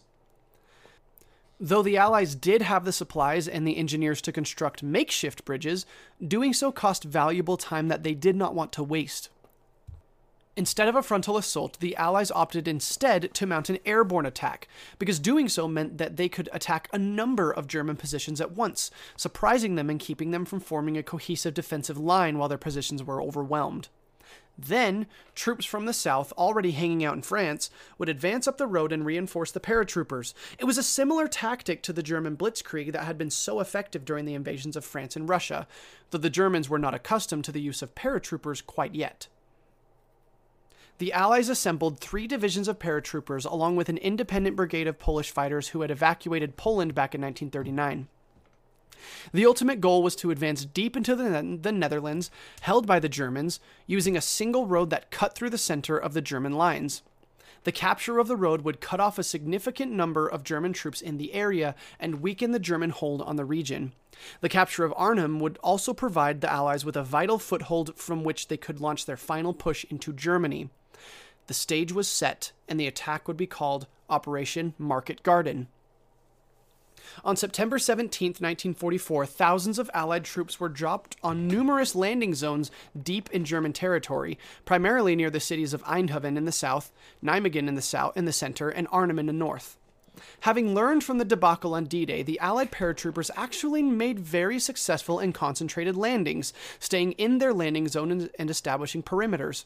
Troops began making a solid advance near Arnhem, and troops captured a number of vital towns near Nijmegen. And then, disaster.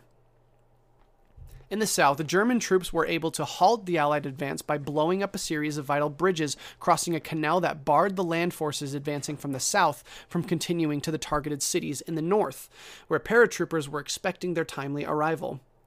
While the bridges could be reconstructed, it would cost valuable time. Every minute the ground forces were held back was another minute the paratroopers would have to hold their own against overwhelming odds. And then, only the worst fears of the Allies were realized. An Allied glider crashed behind German lines, and it was carrying the plans of the entire operation, which the Germans captured.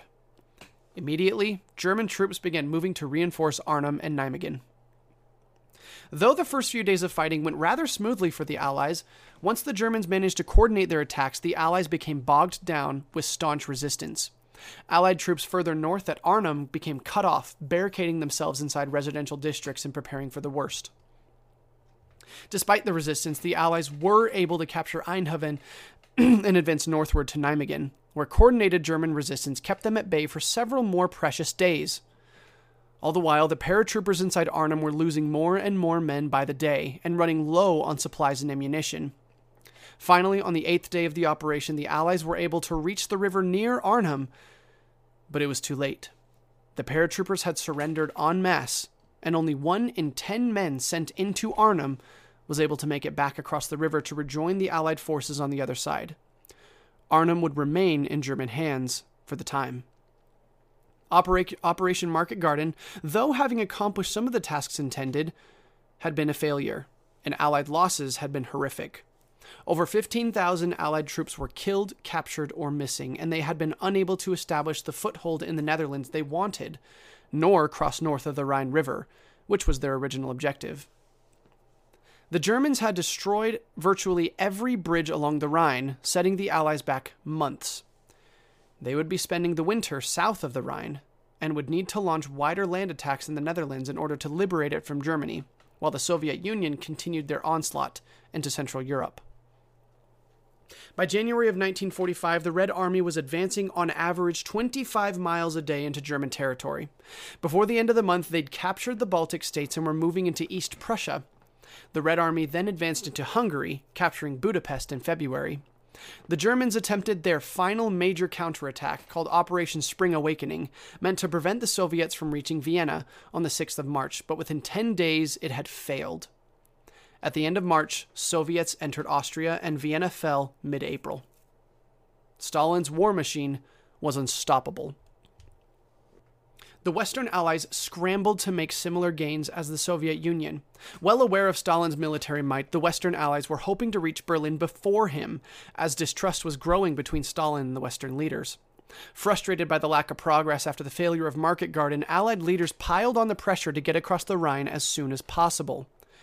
They were surprised, however, when the Germans mounted a massive counterattack in December of 1944, which blew a hole in the Allied lines.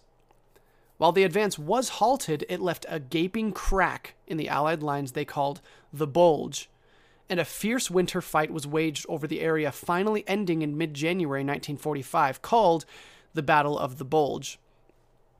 In March, the Western Allies were finally able to make it across the Rhine on their way to Berlin. Hitler's hold on Europe disintegrated as April began. While Mussolini technically had a hold on northern Italy, even as a civil war raged in the country, a massive Allied advance broke through the Axis lines mid-month and the resistance crumbled. Allied forces in the west shattered German resistance, passing through the heavily industrialized zones in west of Berlin. Soviet forces were on the outskirts of Berlin by April 16th and smashed their way into the city in the weeks following. On April 30th, Soviet troops stormed the Reichstag, which had not been in use since it burned in 1933, as Hitler had no use for a legislature, and German troops engaged the Soviets in fierce room-to-room fighting. By the end of the day, Soviet troops raised a Red Army flag over the Reichstag. With only his wife of a single day, Eva Braun, and a few of his highest-ranking officials, Hitler committed suicide in his private bunker, relinquishing control of his fallen Nazi nation to one of his subordinates. But 2 days later, as the city of Berlin was reduced to rubble, the general staff of the German army calmly walked into the field headquarters of the Red Army a few blocks away from the Reichstag and offered their surrender. The Red Army accepted. The same day, the tattered Axis forces fighting in northern Italy also surrendered. 5 days later, German forces fighting the Allies in the west surrendered. 24 hours later, all German military operations ceased, and, per Allied orders, German forces were ordered to leave all occupied territory and return to their homes. The war in Europe had come to an end, and at a staggering cost. Many major cities in Germany, the Soviet Union, Poland, and Italy had been destroyed, and tens of millions were dead. Italy was effectively in a state of civil war, and the sudden pullout of German forces from a number of nations such as Greece left them in disarray. To add to this, Stalin and the Western Allies were at odds over how to deal with the situation in Europe and would not be able to effectively start rebuilding for years after the war ended. In addition, as the Allies began crossing into German territory from both the West and the East, they had encountered strange and horrific camps full of emaciated inmates being held in inhumane conditions, but usually abandoned by German guards. The Allies had discovered the ultimate atrocity of the Holocaust, and it would be years until the full extent of the brutality and tragedy was revealed. But all of this would have to wait for now. Even though Germany and Italy had surrendered, there was still a war to fight in the East. Following their vengeful victories in Leyte Gulf and the capture of numerous vital territories in the South Pacific, paired with their now incessant bombing of Japanese cities on the mainland, and the increasingly desperate attacks of the Japanese military, including heightened kamikaze and banzai attacks, the Allies were quickly warming up to the idea that the Japanese were close to their breaking point. What does kamikaze and banzai mean?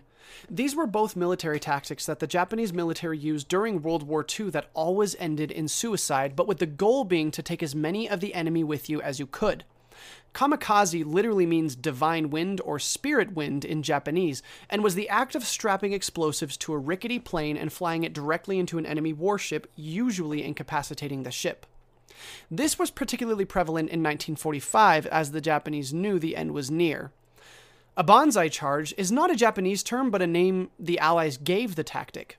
The charge generally took place when a Japanese platoon saw that a battle was lost and they charged the enemy with bayonets knowing that they were going to die. Japanese samurai tradition held that the death was more honorable than capture, and this tactic ensured death at the hands of the enemy while killing as many of the enemy as they could. The name banzai was given to the tactic because of the battle cries shouted by Japanese soldiers when they carried out the charge, which were Tenoheika Banzai, which meant long live the emperor for 10,000 years.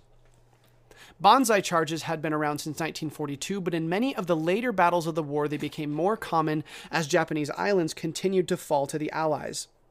The goal of these attacks was to make Allied losses unacceptably high, which could, in theory, stall or reverse their advance, despite their overwhelming numbers.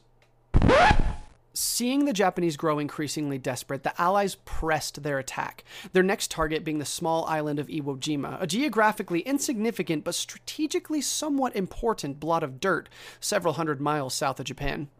It housed 2 airfields and a number of strong Japanese fortifications, and could be yet another jumping-off point for the Allies to use in a potential invasion of the Japanese mainland, which some American commanders were starting to suggest with a hint of dread. The Japanese were launching kamikaze attacks from that base, and for that reason, it was a natural next target. Eliminate the source of attacks, and you eliminate a major source of the hurt. The Allies knew that it was going to be a tough fight. The Japanese were being ordered to stand their ground until death, whatever cost. And the resulting losses had been staggering. Kamikaze attacks and banzai charges were taking their toll on Allied morale, but there was a war to be won, and so in February of 1945, with a foreboding sense of the impending slaughter, the Allied naval force encircled Iwo Jima, and on the 16th of February, initiated an extensive artillery barrage of the entire island, virtually destroying most above-ground fortifications and nearly all vegetation. Allied troops believed the bombardment would be enough to subdue the enemy, but unfortunately, the Japanese had grown accustomed to such attacks and tunneled deep beneath the surface to outlast the barrage. Though the attack cratered the surface of the island into oblivion, it inflicted minimal casualties on the Japanese defenders and only drove them deeper underground. After 3 days of bombardment, 450 Allied ships massed off Iwo Jima and began landing operations on the southern beach. Curiously, as American troops disembarked their landing craft on the beach, they were met with an eerie silence as no defenders fired off their guns to meet them. That was until several thousand troops were already on the beach, when machine guns, artillery, and small arms fire opened up on the landing party, inflicting heavy casualties. This was deliberate, as the commander of Iwo Jima, Tadamichi Kuribayashi, did not operate under standard Japanese tactics, and preferred to command his troops with his own instinct, rather than tradition. Despite the gunfire coming from the front and both sides, the Americans were able to get a foothold on the island by the end of the first day. American squadrons were able to get a toehold in the first airfield, one of their first primary, albeit far-fetched, objectives, but it was at a remarkably high cost. Some squadrons had experienced as high as an 80% casualty rate by the end of the first day of fighting. Holland Smith, nicknamed Howlin' Mad Smith, commander of the Marine Corps on the island, remarked after seeing the casualty report, "I don't know who he is, but the Japanese general running this show is one smart bastard." And he was absolutely right. In the days following the establishment of the beachhead, the Americans would be faced with several major counterattacks they would have to fend off. Clearing the pillboxes dotting the landscape proved to be extremely difficult, as the extensive tunnel network linked up to all Japanese fortifications, meaning that any pillbox neutralized could be very quickly repopulated with new defenders as American troops walked past it. The Americans had anticipated banzai charges, but were surprised to advance without encountering a single one.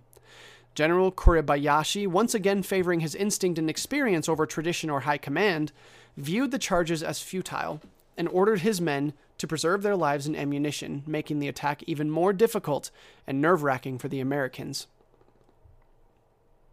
Despite this, 4 days after the initial landing, the Americans were able to take the largest geologic fortification, Mount Suribachi, and raise the American flag over it, capturing one of the most famous photographs of World War II while doing so. Check it out, it's pretty cool. While the capture of Mount Suribachi was a huge morale boost and symbolic victory for the Americans, a large part of the island was still held by the Japanese, who were entrenched deeply in the landscape. One of the airfields was still operational, and a Japanese kamikaze attack severely damaged the USS Saratoga, one of the United States' largest fleet carriers, and sunk a smaller carrier. The Americans would have to slog through another 32 days of brutal fighting against a desperate and determined opponent before the few Japanese units who did not fight to the death would finally surrender. And though they were able to claim victory, it had come at a profound cost. Of the 110,000 U.S. servicemen who embarked on the island or supported from the Navy offshore, over 27,000 of them were listed as casualties, more than 6,000 of which went home in body bags. That's almost a staggering 25% casualty rate, one of the highest of any American-fought battles in the war. The worst part? Turns out, Iwo Jima served minimal strategic importance to the Allies. Through the rest of the war, the Allies flew very few missions from the islands, and despite some refuelings, not many planes lifted off from the airfields to fly bombing missions in Japan, as was hoped for. The Japanese had used the airfields to attack Allied ships and planes, sure, but only 11 Allied bombers had been lost to aircraft lifting off from Iwo Jima in the months leading up to the battle, hardly enough to justify the 27,000 casualties lost in the attack. Many leaders of the military scowled at the very mention of Iwo Jima after the war, knowing that they'd sent so many noble men to their deaths for such a measly gain. But not every historian holds the same contempt. In the book The Ghosts of Iwo Jima, written by Captain Robert S. Burrell and published in 2011, Burrell suggests that the high cost of the battle and the widely circulated photograph of the raising of the American flag over Mount Suribachi created a certain reverence for the Marine Corps that was not present before. He suggests that this same reverence embodied the American national spirit and ensured the survival of the Marine Corps for decades, and perhaps even centuries, to come. The Americans licked their wounds and prepared for their next target, one of the most heavily fortified islands in the Pacific, and their last major target before the possible invasion of mainland Japan, Okinawa. Okinawa held one of the largest airfields in the Pacific, and the Americans were planning to use it as a staging area for their ultimate attack on the home islands. In China, the tide was turning against the Japanese as well. Their previous Operation Ichigo, had been a smashing success, and they hoped to replicate the success with another operation, which they launched in March of 1945. This time, however, all the American-trained Chinese troops who had been bogged down fighting the Japanese in Burma and India in 1944 were flown back into China to fight, and the Japanese optimism quickly turned to horror as their operation disintegrated, and they found themselves on the retreat with Chinese forces swarming the various strongholds in southern China. As a joint attack group of hundreds of Allied warships, literally hundreds, the Americans alone fielded 18 battleships, 27 cruisers, 177 destroyers and destroyer escorts, 39 aircraft carriers, and a whole lot of support ships, and the British sent another 250 ships to help. Like, this was a whole big to-do. This attack group approached Okinawa at the end of March 1945. The Japanese were fully aware that Okinawa was going to fall and had adjusted their defenses accordingly.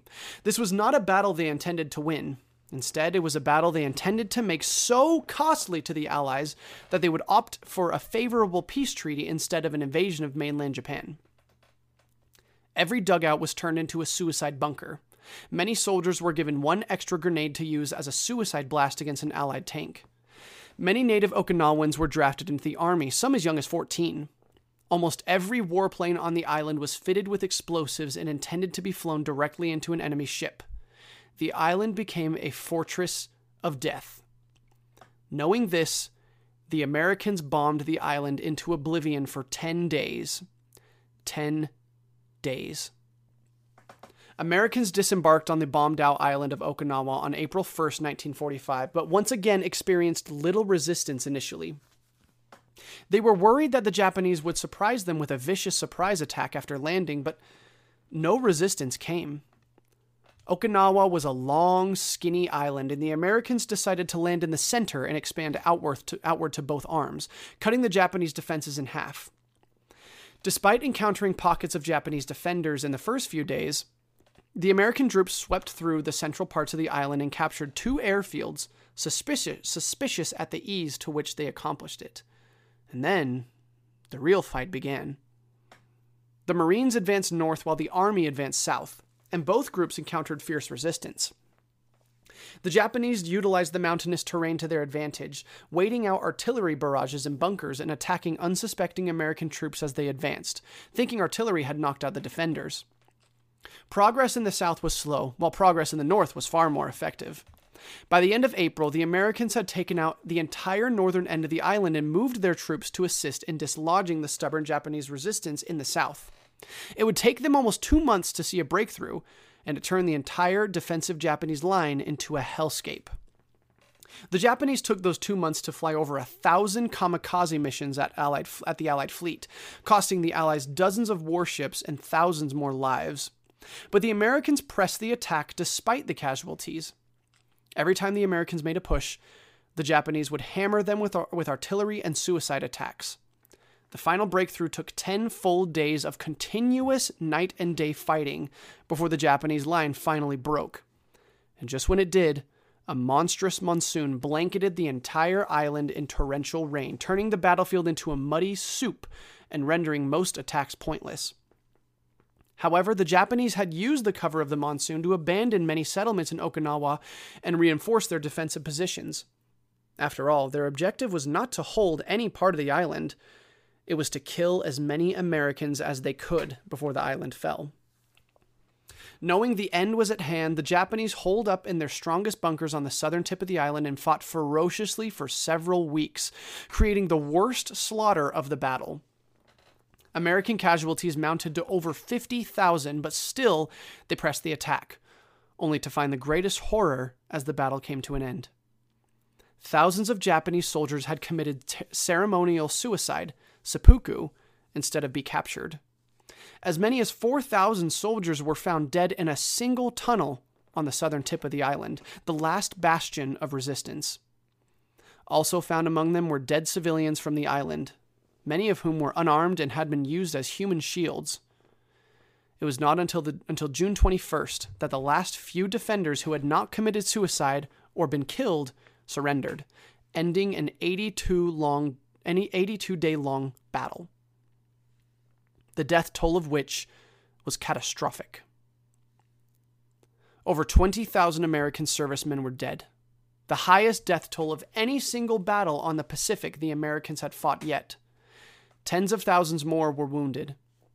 In contrast, the Japanese had suffered over 100,000 dead, 30,000 of which were conscripted Okinawans who had never intended to fight in the war.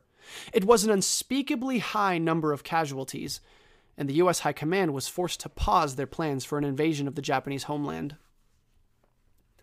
The Japanese had resorted to tactics so savage, so barbaric, and so destructive on Okinawa that military officials feared what they would implement if an invasion of the Japanese home islands were to ever take place. Human shields, bonsai charges, suicide bombers, kamikazes, child soldiers, these had all contributed to the abject slaughter on Okinawa, and it was just a tiny speck of land in the Pacific compared to the home islands. The U.S. High Command began looking for alternative ways to end the war. But Japan was still having a very bad time in the Pacific. They were losing hundreds of miles of territory in China, and the Australian forces had launched an attack on the island of Borneo, thinning their ranks even further. American planes were using Okinawa to bomb Japanese cities, including a firebombing of Tokyo, which resulted in thousands of civilian lives lost, a war crime. In addition, Japanese scouts in Manchuria were reporting massive buildups of Soviet forces on the northern border, indicating an imminent assault, which would break the peace that the Soviets and Japan had somehow managed to negotiate up to this point. Some Japanese government advocates had known since 1943 that they could not win a war against the United States, the British Empire, and China, and they had been trying to get Emperor Hirohito to begin the peace process since then. But Hirohito could not stomach the idea of his war being a stain on his legacy. And the Japanese High Command were overzealous in their belief that the Japanese war machine could be victorious. Even so, as the darkness closed in around them, even Hirohito began shaking in his boots. And then, boom. On August 6th, 1945, the Japanese coastal city of Hiroshima was hit with a fireball that reached high into the sky, an explosion that the world had never seen. Over 100,000 people were vaporized in an instant, and the city was leveled. The United States had dropped the pinnacle of the top-secret Manhattan Project, the atomic bomb, nicknamed Little Boy, on the city. 3 days later, a second bomb, nicknamed the Fat Man, was dropped on Nagasaki.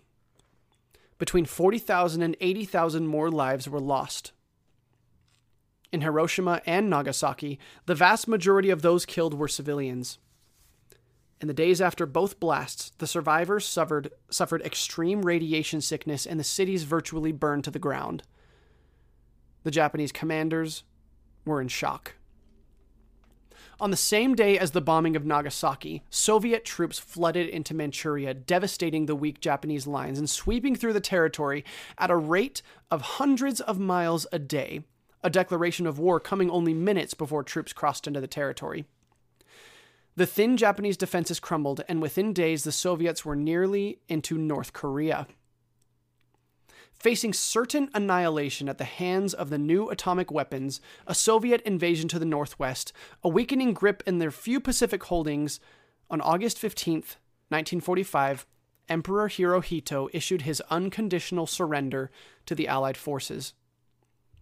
Most fighting across the Pacific ceased in the days following, and American forces quietly occupied Japan as the guns fell silent.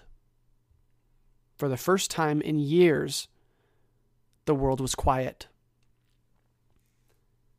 The Second World War, the largest and deadliest conflict the world had ever known, was over. Mussolini and Hitler were dead, their countries destroyed, and Hirohito retreated into obscurity. The Allies convened to figure out what to do with the mess of a world they'd fought for. Civil wars were breaking out across the globe as countries who had been occupied found themselves deeply divided on how to govern themselves. The war between the nationalists and communists resumed after a month of peace in China. Greece descended into domestic conflict. Vietnam went to war with itself. Tensions rose in Korea, where the Soviet Union created a communist northern territory and the United States established a democratic capitalist southern territory. The Soviet Union also occupied nearly every country east of Germany, closing most roads in or out of them in the next few years, effectively establishing the Iron Curtain. Even though the war was over and the great enemies of democracy were defeated, it was as if it had done very little to stabilize the planet. But even so, the world breathed a sigh of relief. The worst part of it had passed. Troops around the world were sent home to families who had worried for years, but millions of families would leave an empty seat at the table. 70 million people had died as a direct result of the war, leaving many nations in shambles, and even the Allies blaming each other for the disaster. The tensions present as the fighting came to a close would only inflame as the years passed, igniting powder kegs in Korea, Vietnam, Afghanistan, Angola, Egypt, Israel, Algeria, Congo, Cuba, Guatemala, Yemen, Ethiopia.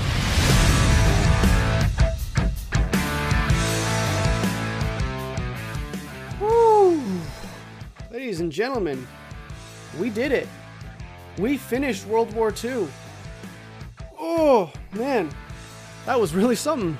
I am so glad that this episode is finally out there. That was quite a journey. I am going to do one last episode to kind of talk about the aftermath of World War II and what went on with the creation of the United Nations and the beginning of the Cold War, the descending of the Iron Curtain, things like that. I am going to do one more episode about that. And then after that, I'm going to cut short the Conflict of Nations series I initially wanted to do, and I'm going to instead opt to continue the kind of episodes I did before I started Conflict of Nations, which is just I choose a topic, I do an episode, I move on to the next topic, because I bit off way more than I could chew with this series, and I was not anticipating for it to be as much as it turned out to be. But I thank all of you for listening for as long as you have. If you made it to the end of this episode, that's almost 2 hours of content. Remember, if you enjoy the podcast, head over to Apple Podcasts or wherever you listen to podcasts. Let me drop a 5-star review. Let me know that you're enjoying what you're hearing, and tell your friends about the show. This is a long series, and there's a lot of content here. And I just want to thank you all for listening up to this point. All right. With all that said, I'm going to call it a night. It's been a long one. I'll catch you all with the next episode. Thanks for listening. Enjoy the rest of your night.